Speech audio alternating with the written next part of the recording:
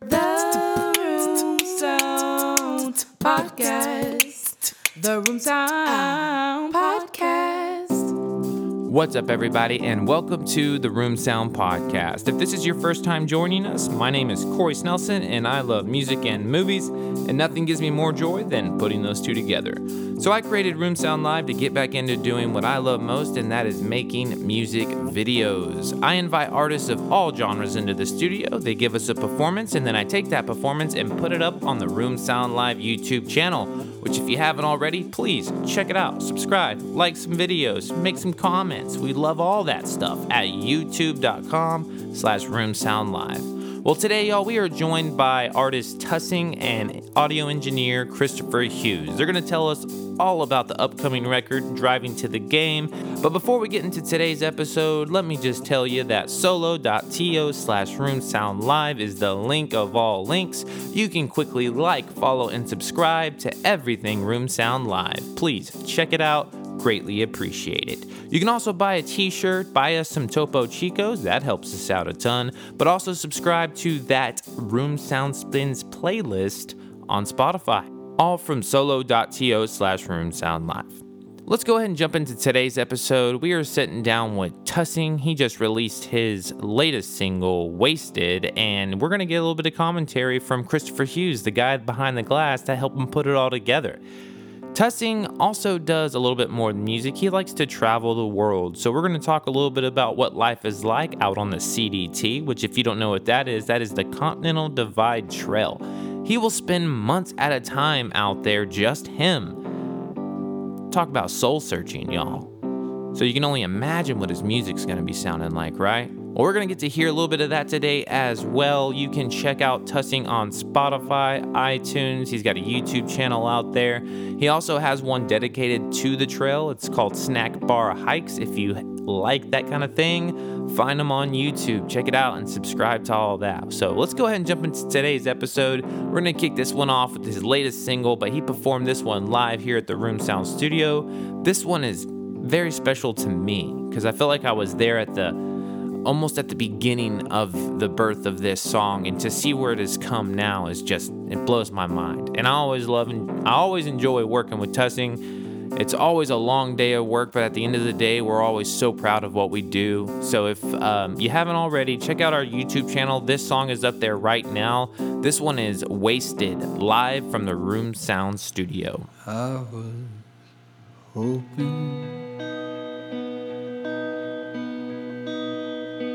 was hoping, you might come along and pick me up from where I'd fallen down. I was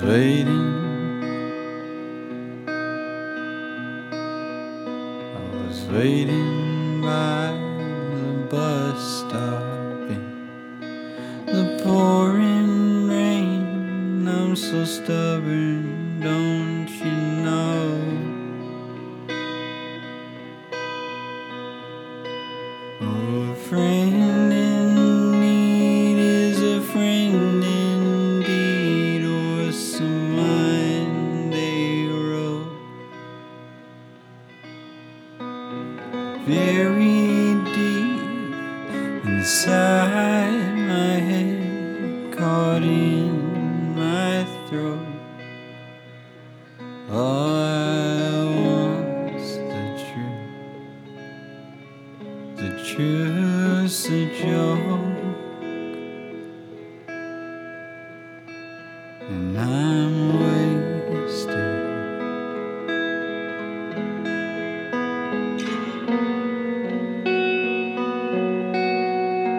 Tonight's my night, and I'm wasted. The way things were is just a thing they say. Memories selected, and melodies they change.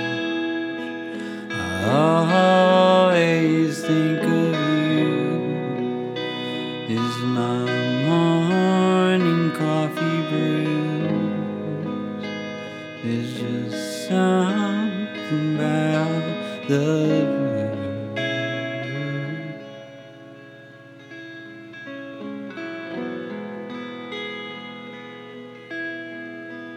it keeps me wasted.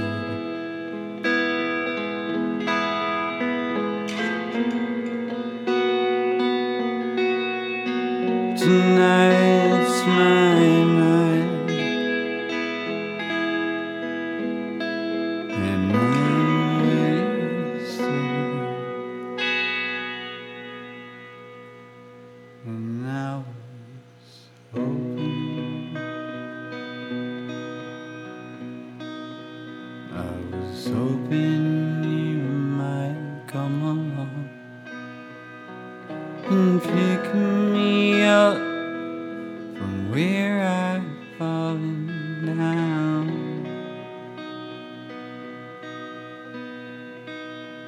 I was waiting, I was waiting by the bus stop. The pouring rain, I'm so stubborn, don't you know? We are sitting with Derek Tussing and Christopher Hughes on the Room Sound podcast. Yeah, that's right. That's an official start for us. But before we get started, just give a little background here, guys. This isn't your first rodeo together with the release of Driving to the Game, which we'll talk more about that in just a second. But you guys known each other for how long now? It's been... Well, we looked up earlier. I think it's like today. 8 years. It's almost 8 years, a month and a half shy. April 20th, 2013 is when I have a photo memory of us the recording. Spiderweb. Oh, the Spiderweb Spiderweb salon. So that would be predated to our... I mean, I guess not. We were talking about recording literally that night, but in terms of... On day one, y'all are already like... I mean, that's what he how can we approached me record? about, Yeah, pretty much. we met because we were both performing at this show, and I had never heard of him, and I saw him perform, and I was like, wow, that dude's awesome. And so, I had my studio in Denton, Miscellaneous Sound, and I had been working on, a couple records, and I was sort of looking for someone to like produce a record with. And I went up to him and just kind of threw that out there. And I didn't really expect, I just introduced myself to you. I didn't expect for it to turn into what it has, but No doubt. I'm glad it has. It's been really cool to like watch afar as well, because it's now been... How long ago was it when I started doing these little interviews? I think the first time I met you is when I came to your house, did an interview for the first album. That's right. It's been a minute now. That would have been somewhere in the ballpark of 4 or 3 years ago, right? Mm-hmm. Like 2017. Summer 2017 is the first digital release of You're Only What You're Dreaming. And then were we doing video content for that when I came back, right? I was going to say, I felt like we did video content a year prior to the... Yeah, maybe so. I'm pretty sure because I was living in Oak Cliff at the time, and 2017 is when I moved out of Oak Cliff. Okay, yeah. So 2016 then, yeah. It's been a journey. So since then now, coming up on the second project that you guys just recorded almost a year ago, just a little over a year ago is when y'all took the time to lay down what we're hearing now and what we can be listening to. A lot has changed though. Mr. Christopher, your father now, was that even in the picture back when you were recording Tussing for the first time? no, absolutely not. And I wasn't married either. Oh, dude, I know. Because when I reconnected with you, you were like, I'm this, and now I live here. And I was like, you were like, wow. what the You like a lot has happened since then. And then for you, Derek, you've now been out of the country a few different times. You've lived in different parts of this country a few different times since then. So a lot for you. You've done a lot of stretching and growing and living off the land, which we'll get more into the CDT here in a little bit. But I really think that y'all came together probably at I mean, I guess it couldn't have been a more perfect time because a month later you couldn't do what y'all did. So a year ago, you guys. That's, Weeks later. I Weeks. was going to say that's a surprisingly accurate statement. It's the only time that it could have happened. Because we started tracking at the studio space that you had at the time, and didn't. If you recall what I'm thinking of, we eventually ended up moving spaces too. So I wonder, a little bit further in the future, had you not been there, where would we have tracked drums, or like where would we have? Oh yeah, you're talking about with the first record. Yeah. But what were you just? We're talking about last year's. I'm talking about you're talking tracking about last. 2 weeks before lockdown. That's what I'm talking We about. barely. okay. I mean, like we booked that studio time the weekend. I think it was the weekend of February going into March. I was just right? daydreaming about the first record still. Oh, yeah. I lost track. Yeah. Well, I mean, that was its own thing too. But like, if we'd have booked 2 weeks later, Truth. it wouldn't have happened Not for at least 6 months, for a while. I don't think it will. Honestly, I can almost confidently say I don't think it would have happened. But because there's just a different momentum behind me wanting to get it done at that time that I don't know financially and energetically exists for me now. But I mean, I can't say that obviously like with a fact of the matter.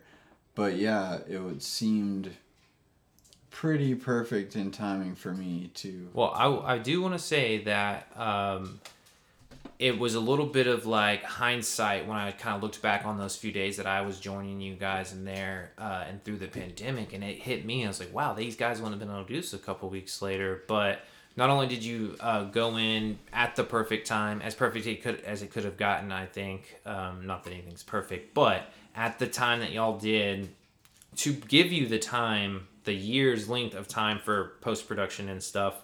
But you guys really tracked everything in like 3 days, right?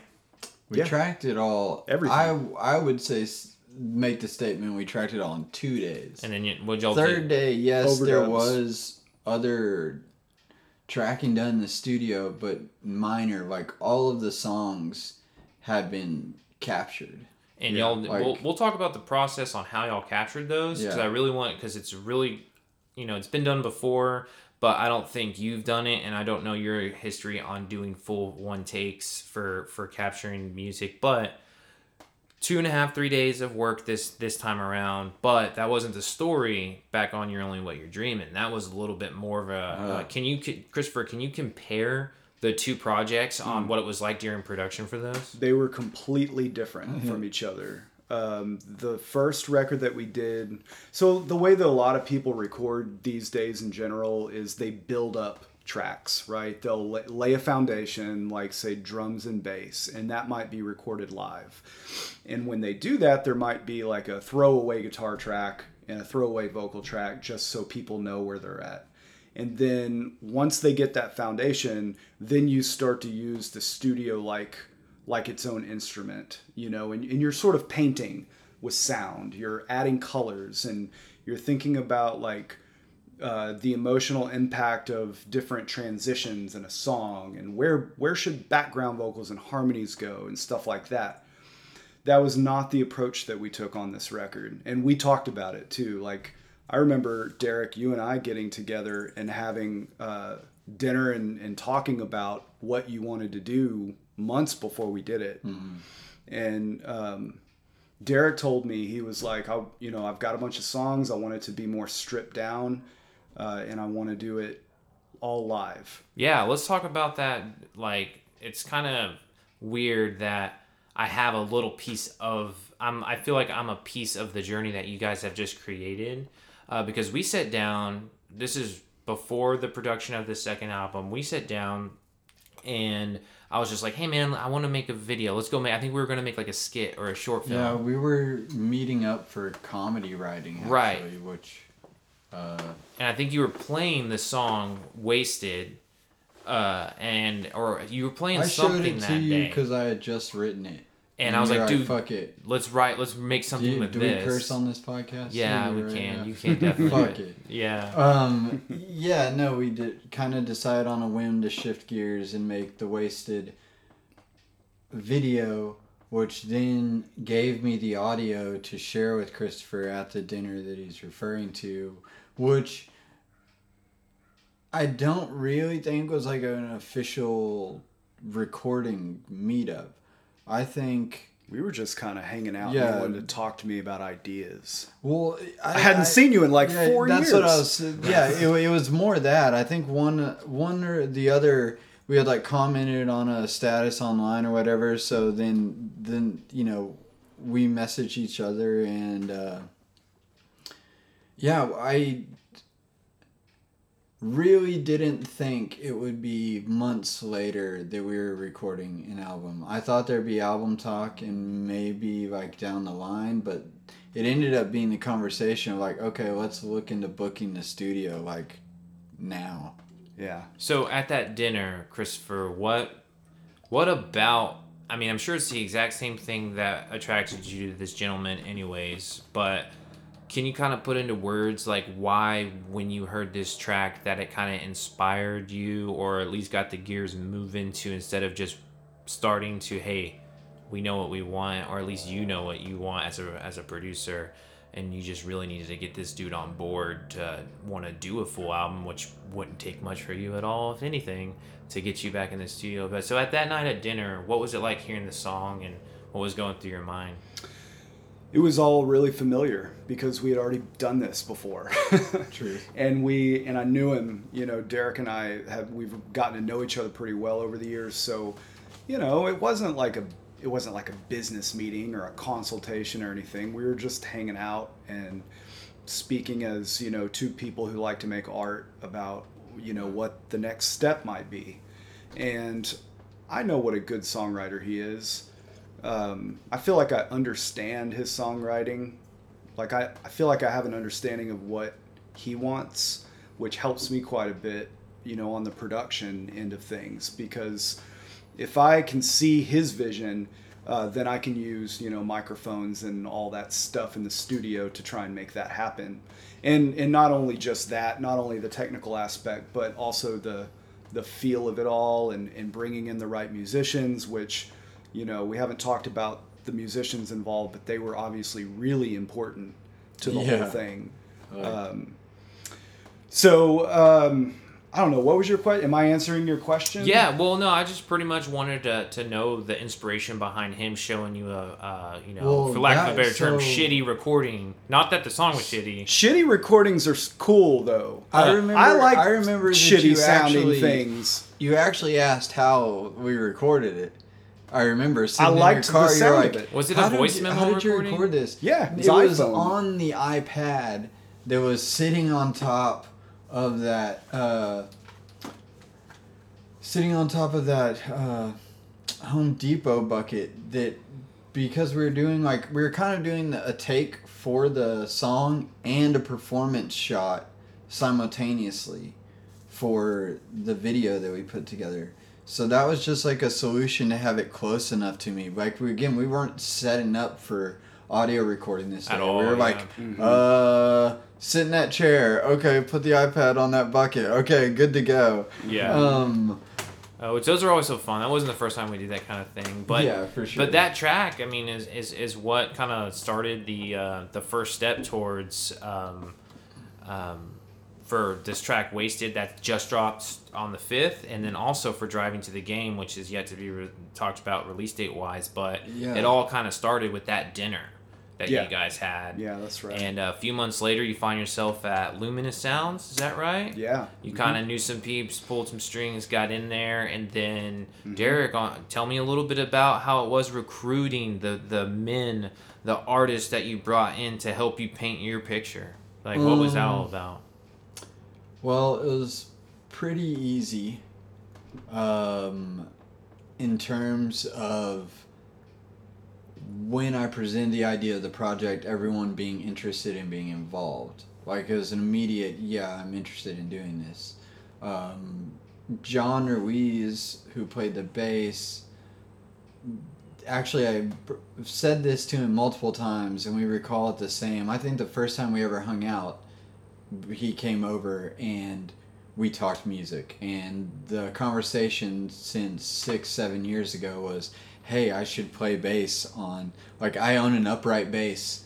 You play this style of music, I should be playing with you. And it just never really came to fruition until I was thinking about the tone of this record. And I was like, this is the one for the upright. And John, he was definitely in immediately. He's a little more freed up than the other two involved because they're more full-time musicians. So like asking Burton on pedal steel, he sits in for other musicians live as well as in the studio. So booking him's a bit more of a scheduling type of thing.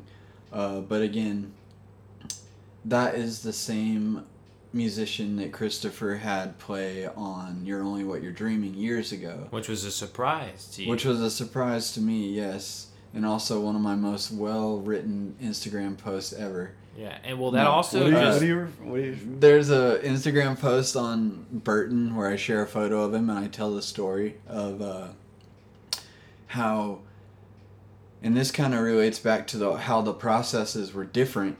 Christopher's sitting at home with the tracks, sitting on the tracks. We've got some sessions scheduled in the future. You're Only What You're Dreaming, This right? is You're Only What You're Dreaming. We have 50 to 75% of the record built out and recorded on what we've been doing. And I think Kent Evans, who was electric guitar on You're Only What You're Dreaming, we have like a session scheduled. And keys. He played some Rhodes as well. He played, yeah. Actually played a number of things because... And synth. Yeah, synth, some keys, some guitar, yeah. Well, we've got a session to come out with Christopher a few weeks out. And in between the last time that I visited and worked on anything and Kent and I arriving, Christopher has Burton come in and do the pedal steel, which I knew was a possibility, but not something we had decided or made the time for. So yeah, I showed up with 4 very fresh tracks in my ears when hearing them that way. But so Burton wasn't familiar with my music. You had interviewed him previously. He had been involved in a number of the creative cycles. So yeah, getting him in. And then I remember the conversation with Bobby being a little bit of him being excited about it, but and a little Bobby less. plays piano. Bobby Orozco, piano player, drummer for a couple different projects in the area. And all around pretty awesome dude. Yeah, really great guy. We sat down for lunch, probably this a month maybe after Christopher and I have met, and I'm like, hey, we've basically got these tentative studio dates. I really want you on this record. These are full back-to-back recording sessions, like a full weekend. We're going all the way through. Bobby's, I give him so much props for showing up the way he did that weekend because he had gigs the whole weekend. He came out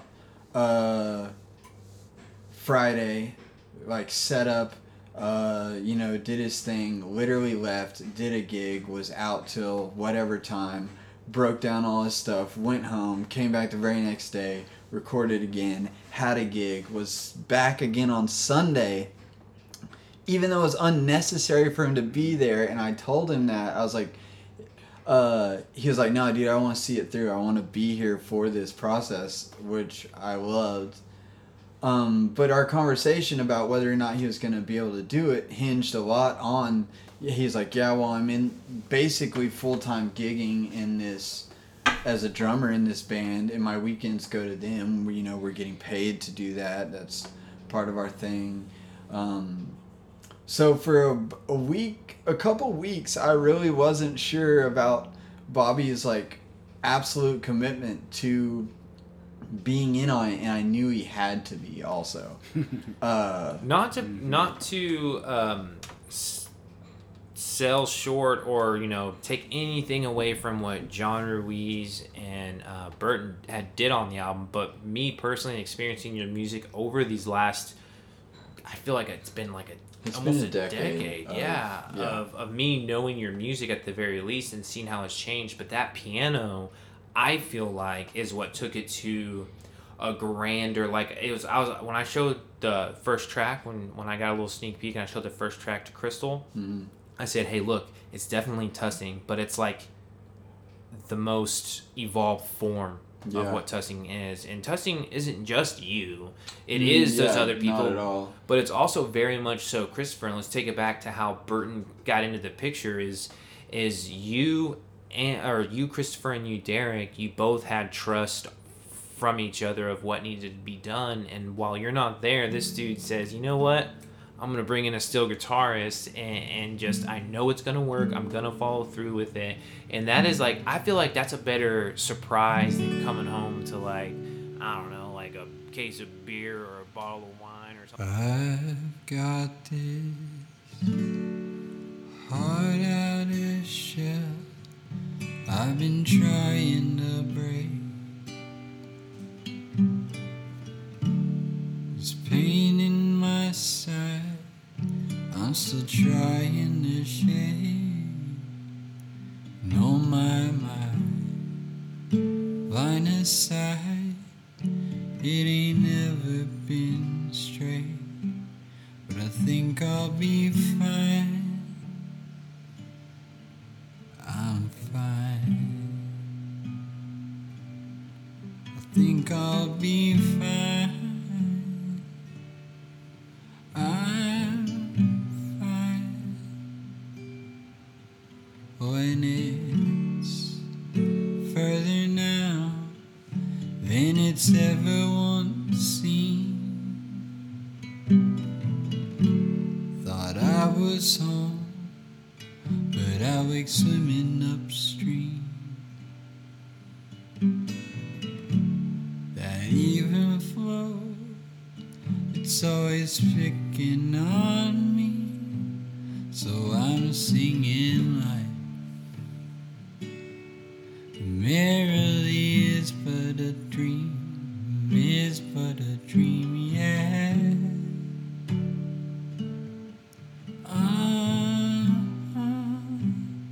Is but a dream, yeah.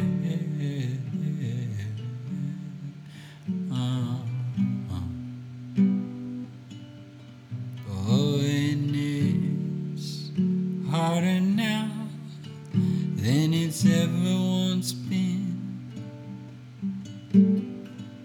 Wrote a science down, and it accounts for all our sins. Oh, God on his layout, who the hell you putting in? Oh, I'm singing life might have been a swing and a miss, swing and a miss, yeah.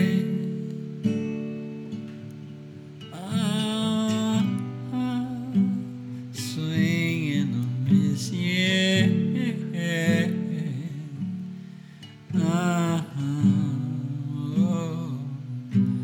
But I still got that heart out of shell I've been trying to break, or dying to break. Oh, that pain in my side, still trying to shake, shake, shake, trying to shake all my line of sight.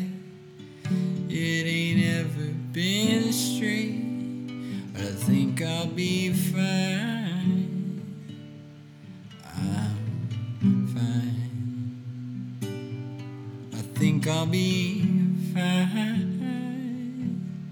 I'm fine with oxygen in my lungs.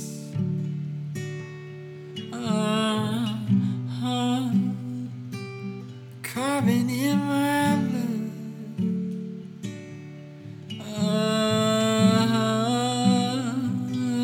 Oxygen in my lungs.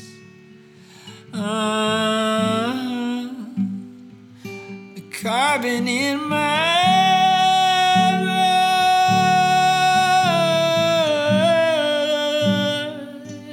oxygen in my lungs. The carbon in my blood,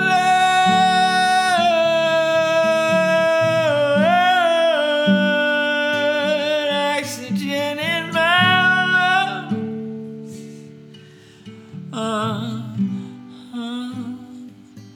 Carbon in my blood.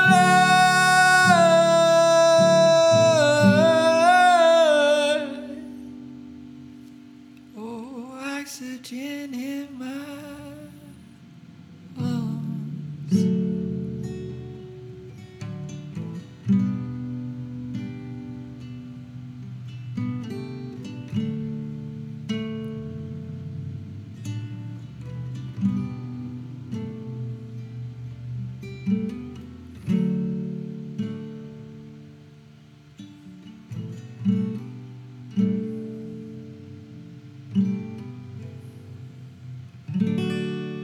So let's take it back to that, man, 2013, April 20th. Yeah. Spiderweb Salon, is that right? Salon. Yeah. What's going through your mind when you're hearing this dude? I know you kind of already talked about it, but like, what drew you into him?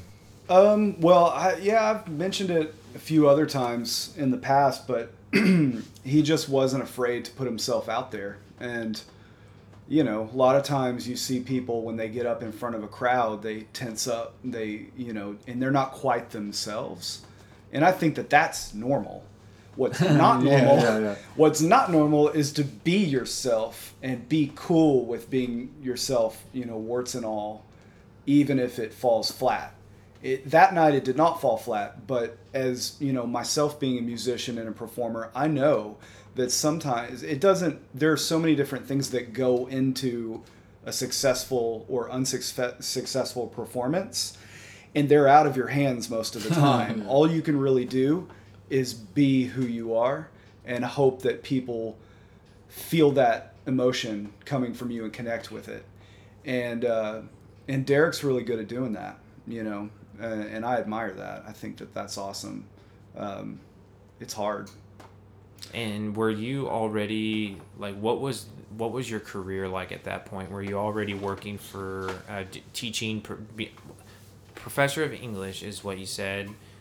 Is that how you say it? Professor of English? Yeah, English professor. There you go. English professor. I mean, both sound alright if you don't stutter. Oh, yeah, you're right. So we're talking 8 years ago. What was life like then for you personally and creatively? Pretty different. But actually, in some ways pretty different. In other ways, maybe not so much. I had an actual studio space in Denton that was right off the square at that time. And I was making a lot of records for Denton bands. I was making my own. I have my own project, which still exists in a different form today. It's called The Calmative. And I was wrapping up my own record, but I was also producing an album for a band called Spooky Folk, who, man, they were amazing, and I miss them every day. Great band. I was working with some other bands as well. I was making like EPs and, a couple of full album productions. And at the same time, I was teaching English for Tarrant County College. Now, back then I'm not going to go into the politics of academia, but back then I was an adjunct instructor, which is a very different situation professionally than being on faculty, which is where I'm at now.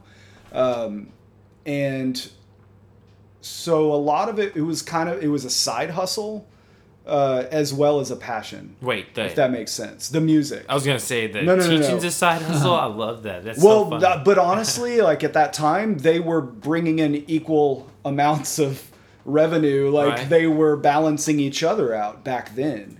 Not so much the case now, which I prefer. I think that the situation's much better now. But, sometimes like you have the things that you want to do and you find ways to make them work. And that was what I was doing 8 to 10 years ago.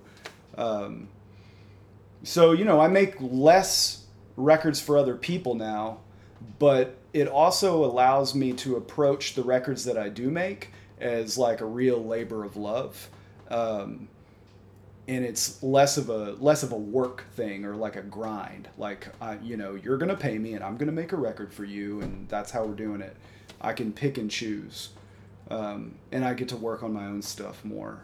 So, pretty big differences in that way. I can hear the difference between the first record you did with TUSING to this record now, and it's not just the piano or just the steel guitar or just the stand-up bass, but I feel like overall the production value to You're Only What You're Dreaming is like miles ahead of what Driving to the Game is miles ahead of You're Only What You're Dreaming. Wasted is the first release off of Driving to the Game. We don't necessarily know the release date yet. Why is it up in the air on release at this point? It's up in the air on release because I would like to put it on vinyl at the same time that I'm releasing it digitally, but there's like a large influx of vinyl ordering going on this year. So an example of what that has caused, normally Record Store Day is like in April. It's pushed nationally to June 12th to help accommodate trying to get out this large amount of vinyl that's in demand right now. So I haven't decided if I'm going to separate a digital from a physical release. But I asked that because I feel like over this last year, you as an artist and as a human have done a lot of searching, like within yourself, from the time that you recorded this album. You then, not shortly after did you record the album, but you went on the CDT in the summer of 2020, right? Was that already in the plan, like pre-pandemic, where you already... There were probably one or two texts about it in like November-ish of 2019. I had a friend who I've hiked with previously who was already committed to doing, or at least starting where we started this year. And then, I'd see them post a status, this or that, trail prep, blah, blah, blah. And I'm like, I'm coming with you, like, blah, blah, blah. So it kind of kept snowballing to where I was like, oh, I can actually pull this off. And I wouldn't say probably... I think I felt pretty confident during the tracking of this album that I would be doing a big hike this summer. And then maybe end of April or so, I think I bought like a plane ticket for what eventually I should say would be a June 22nd start time. And you're going out for 3 months. You're like essentially leaving the post-production of this record up to the professional Mr. Christopher over here. I worked on mixing it and all that while he was hiking. And what's such a good thing to do, because I feel like someone who records an album is like itching to hear it, right? But you went out and did the ultimate distraction, and that is to go out and live. Well, I could still hear it. Of course. I don't know how you signed off on those mixes, though. Like, when I would post them, I'd be like, all right, new mixes up on Dropbox. I don't know how you were even listening to those out there. Well, sometimes it would be 2 days before I'd see the text or be able to get able to actually stream. So occasionally I'd get random service, get a text, and then I wouldn't be able to stream the song for like 2 days. I'd see it in Dropbox, but I wouldn't have that's worse. Enough internet connection. I'd be sitting there like, come on! Like, were you listening on earbuds and stuff? Yeah, only on earbuds usually. I think I had one or two times on like a Bluetooth speaker one time on like some over-the-ear headphones. There were a couple times where there were like days and days that passed, and I finally would like reach back out like, so did you get a chance to listen to that? Like, oh man, yeah, I know. Because I mix hybrids, so all of my equipment would be like set up, and I don't want to break it down until I know for sure that mix is the mix. Right. So yeah, it was interesting, but luckily we had the time. Yeah, we had the time to do it. Everyone was all in lockdown. I was at home a lot. A lot of downtime to get work. Were you doing like Zoom classes and stuff like that? Yeah, not Zoom, but something similar to it. And yeah, I mean the teaching during a pandemic is a whole other podcast, and right. I don't even know if I want to talk about that. I don't think so. My brother is a teacher as well, and he was telling me that there are the negative ones who could scream at the top of their lungs about all the stuff that they're having to do. But then there's also the way to look at it. He's like, it's unfortunate, but it's not impossible to an extent. Again, another whole podcast. But that's true. I agree with that. However, I would say the quality of learning has gone way down, and it's nobody's fault, really. It's just we are human beings, and we're meant to be with each other, and we're meant to communicate with each other. And there's something lost in translation when everything has a buffer of a screen. You know what I mean? I mean, you just said it right there with getting your mixes to Derek and then literally having to wait for the internet to work for Derek for you to actually get confirmation on, is my work done on this one? Can I move on? Right. So you're teaching and simultaneously mixing this album while Derek is out. You do 3 months on the trail, is that right? 2 or 3 months? Yeah, which wasn't exactly in the plan. So I started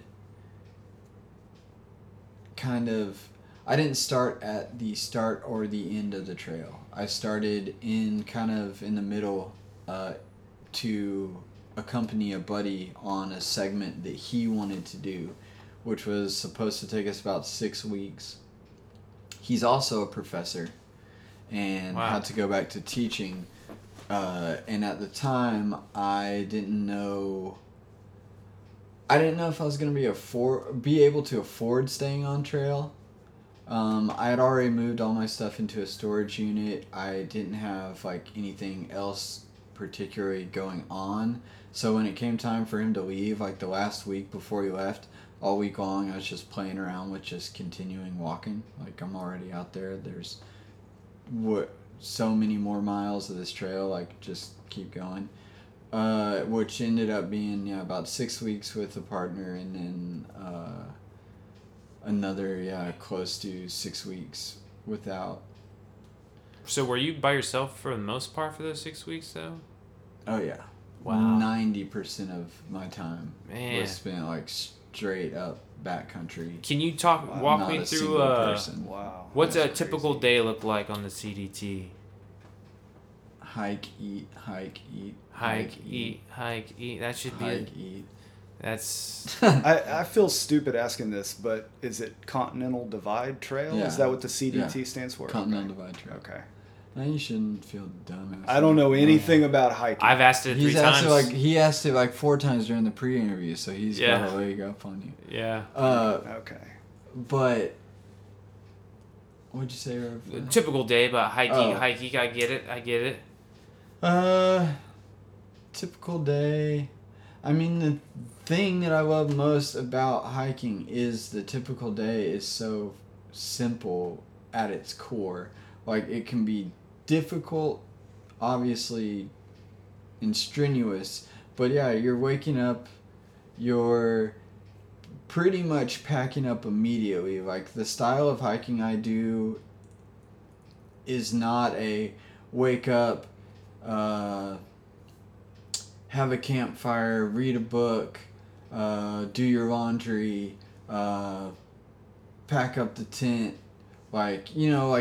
This is okay, wake up, we want to be fully packed up, fed, and walking in 30 minutes. And so that's, your tent, all your gear, everything else. It's a full breakdown. But then, it's breakfast, start walking. Generally, I'd say I like to take breaks every like 5 miles or so, which usually ends up being 2 or so hours, maybe. Am I calculating? How many that miles right? in a day are you doing? Average of 20 big days. Wow. 28 to 32 were my biggest days on trail this year. Some big distance hikers doing like,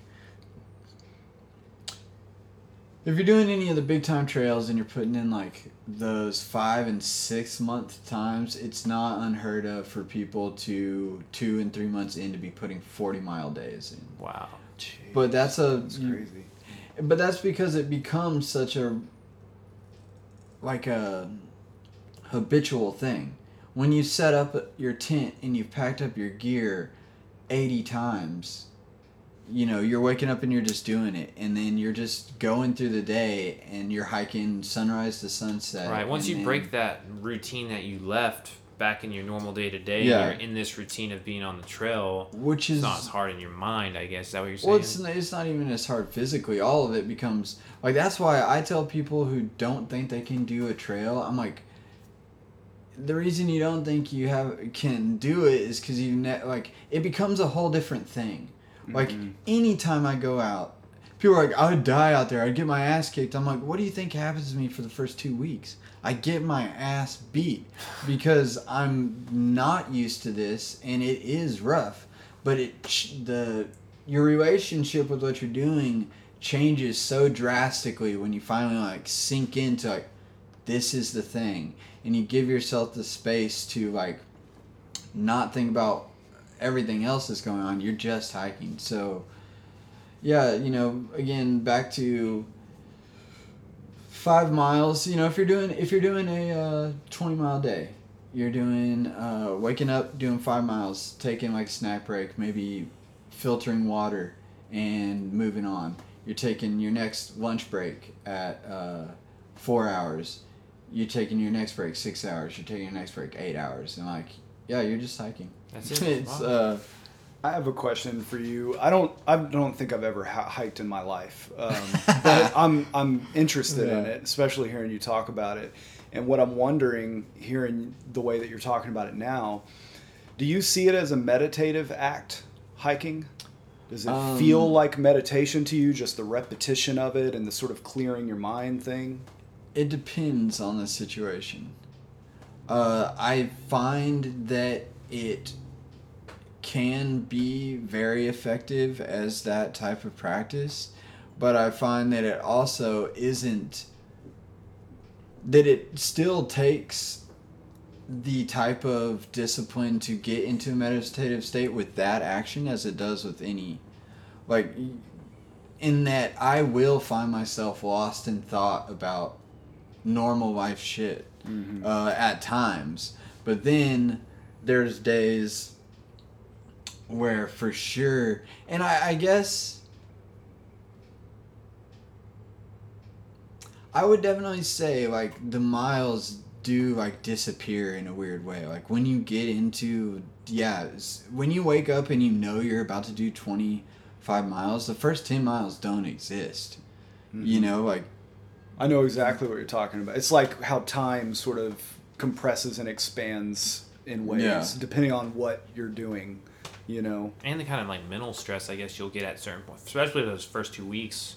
Which you say you get your ass kicked for the first 2 weeks, which I think everyone can use a good ass kicking in different states. I love it. Yeah. In general, To be honest, it's one of the hardest things I do in my life by choice. I try to sure. find the easiest Like- ways to kick my ass. I know it sounds like a cop out, Well, but that's, I'm like, hiking's great for that because again, Well, it's yeah. really just a long walk. yeah, there you go. My body on the west coast, my heart on the east coast, my mind,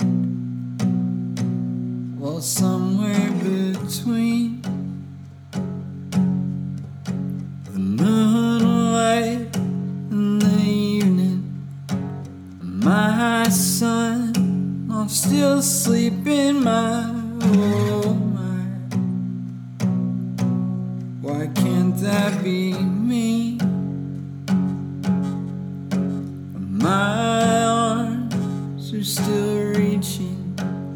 My hands are still bleeding my old me. Have I got time up my sleeve? Up my sleeve. Up my sleeve.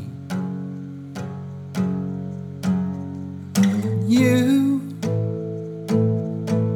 got all that you wanted from me. Oh, you got all that you wanted from me. Oh, you got all that you wanted from me. Oh, you got all that you wanted from me. Wanted from me, from me. I'm still running away from me.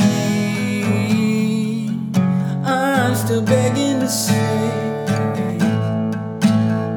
from me. I tried so hard to hold on to me.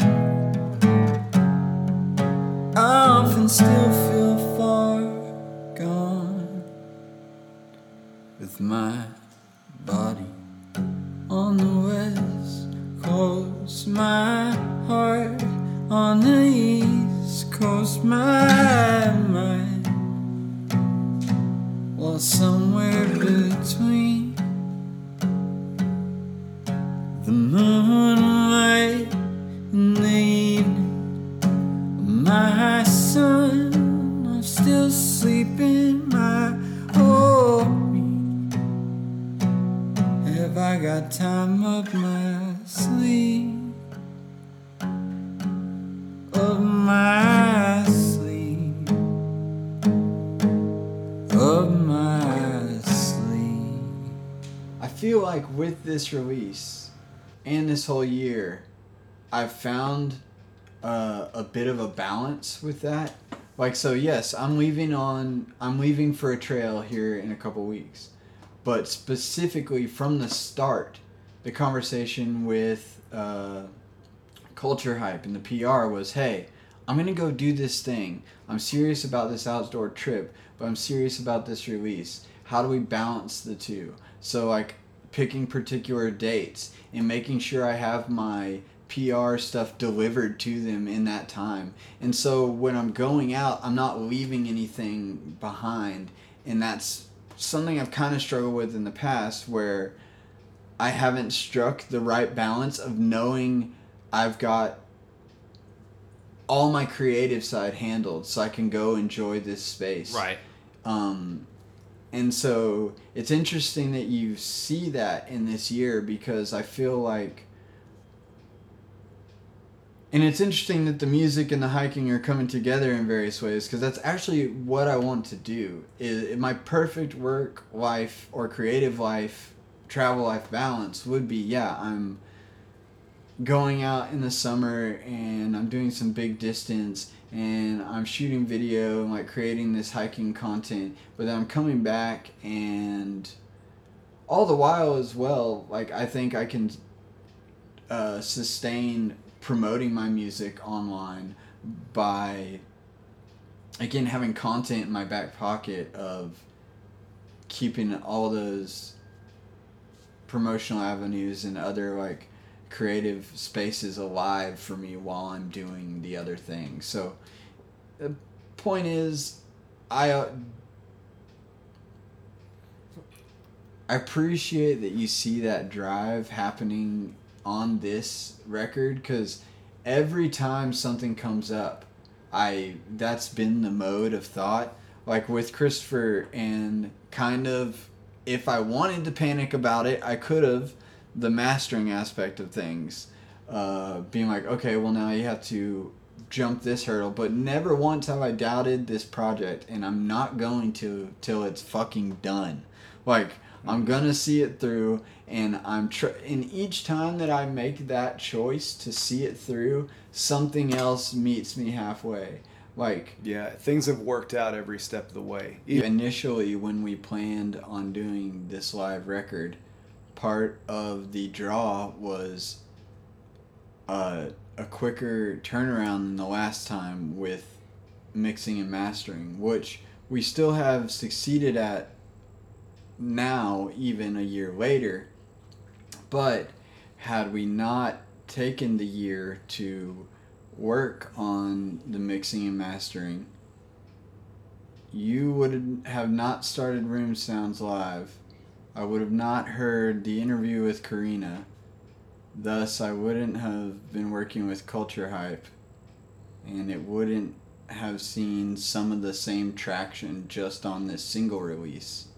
It would have been a whole different mode of release. Financially and just energetically, it would have been a lot different.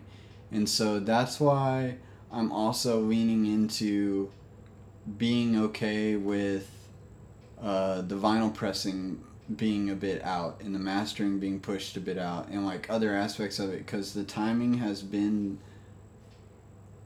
creatively so, like, it's worked out so well that I'm just leaving doubt at the door on this project and allowing things to happen and seeing time. I mean, now we've really just, this is the first wave of like getting it out there, but I feel really good about the timing is my point. Well, I mean, it just sounds like what you guys were talking about earlier. It all works out, and I completely agree. Like I said an hour ago, like sitting back and watch this project from afar, and how things are just coming together for you, and why try to make something happen when you literally are just living your life, doing the trails, playing your music, letting things kind of manifest for you in its own natural wave and natural flow of energy, which for some people that can sound a little out there, a little loopy, like flow of energy, manifestation. Anyone really putting their heart into creativity doesn't believe in some force behind what manifests for you. Like, I agree with that, and I would also add, like, as a songwriter, and both of us are songwriters, I feel like you would agree with me on this. I don't feel like I'm writing the song when a good song is coming. I don't know where it's coming from, but I don't feel like I'm the source of it. I'm just sort of, it's coming through me, so it's a similar kind of thing. It's just, I don't know, it's out in the ether and we're catching it. And that's honestly probably why I vibe with you guys. Not that I don't vibe with any other artists that I work with, but like with you guys, like specifically, I feel like I'm allowed to do what you're doing, and what that is what Mr. Burton Lee said, was throwing that antenna up and tuning into a channel and letting things come through. And that's why I would say that I appreciate what y'all make as musicians, audio engineer, producers, creative. What y'all make is something that is so special that if it's really hard to put it into words on my part, seeing it come together as it is. But ultimately, timing and how you guys don't rush anything, you let it happen, and you as an audio engineer, producer, you are openly saying, hey, I've been looking at this project for too long. I don't think it can hit its fullest potential if I continue to do the mastering part. That's why you sent it to Chicago. Right. And then for you, Derek, you're just like, you know what? The single's out right now. I'm not going to rush this vinyl press just to get it out, because that hasn't been your formula. Your formula has been the literal, when it happens, and it just happens to happen perfectly for you this entire last 12 months. That said, I think we were quite a bit more efficient this time around. Oh yeah. We were more decisive, and we were more willing to just move forward. Just be like, yeah, not perfect, but let's just keep going. At the right moments. Would you agree with that, Derek? Like recording process and stuff wise? Yeah, Or? any of the process. You know, like I feel like there were moments where it was like we just made a decision that, you know, that this is good and we like this and we're going to go with this and we're going to move on. Yeah. Yeah, no, definitely. And I think that kind of ties into the way we made this record as well. Like the live lends itself to that way, that sort of, yeah. There's a human aspect in the whole live performance thing that I feel like we talked about that in that first conversation. You know, in this day and age with recordings, people are aiming for perfection most of the time. Everything's got to be perfectly tracked, and vocals got to tune vocals and, you know, stuff like that. And I'm not gonna like dog on all that stuff. I think that there's a place for that, but that wasn't what we wanted this time. We wanted warts and all. I mean, I've got to hear a little bit of it pre-masters, I guess, and it all definitely something to look forward to. The Wasted single is out right now on all streaming platforms, right? All streaming platforms. To be dropping, there should, at this point, if you're listening to this, there's also a live performance of Wasted up on the Room Sound Live YouTube channel that we can check out. Thank you all so much for coming in. There's probably like another 2 hours worth of talking that we could all do. Right. Breaking down this new record, the last record, what you have going on. We didn't even get to touch on that, but Just invite me back. I was gonna say I think you owe me a whole nother acoustic session anyway. So, but real quick before we like wrap that up, is there anything out there that we can find right now on the Miscellanean? Is that how you say it? Yeah. Well, so I still have the Calmative, and that album there's like 20 songs that are pretty much completed, and I just need to mix that. I'll be doing that this year, but I have this other project called Miscellanean, and it's more of like an experimental sort of beats thing, but it's not beats like hip hop. It's I don't know how to explain it. I'll just say that I was listening to a lot of Sparkle Horse and even some Daft Punk. And Rest in peace. Yeah, I know. And some other things like krautrock genre. I don't know if you're familiar, but like German electronic music from the 70s, which is pretty weird. And I was over here questioning dream folk, and then he's saying, "Yeah, I know. I did not coin the term krautrock. It almost even sounds wrong this day and age. Like I don't even think about what truly that term means. It doesn't sound very nice, actually. You know the term I was trying to coin for my sound before people started catching on dream folk. I was folk gaze. Folk gaze. Which is like shoegaze, but folk. Which is what I really think what you're dreaming is. Like all that dirty guitar and like EBO and like soundscapes and synthesizers and totally. But I was gonna say, like I started listening to a lot of that type of music over the last few years. I had always liked it, and then I was like, you know what? I'm gonna try my hand at making some electronic music because I'd never done that. And I started using Ableton Live, which is some software. Got pretty proficient at it. Started using a vocoder for vocals and like doing some other weird stuff. And now I have an album of these. I don't know. I don't know if it's weird or not. I don't know if other people would consider it strange, but for me, it's very different. So I have 2 singles out now. And I'm really just, as I mix the songs and master them myself, I put them up so that people can hear them if they want to. No holding on to them, I'm done, put it out? Yeah, I'm not holding back. I'm just putting them out there about 1 a month. And I'll be doing that this entire year. And at some point, I'll probably collect the best of it and maybe add something and then make a record, a proper album. So yeah, go check that out if you're interested. Awesome. Where is that up on Spotify? You can find it on Spotify, Apple Music, YouTube, whatever music. All of the big streaming sources should have it. Dude, hell yeah. And then the Calmative also is out there as well. Yeah, the first record's available. The second album I am kind of hanging on to, and I probably shouldn't because I have so many other songs that I need to get to, but yeah, I am. I've got about 15 think I have like 15 to 18 tracks, and they're done. They just need to be mixed, and I'll get around to that. Man, it's just Side note to the culminative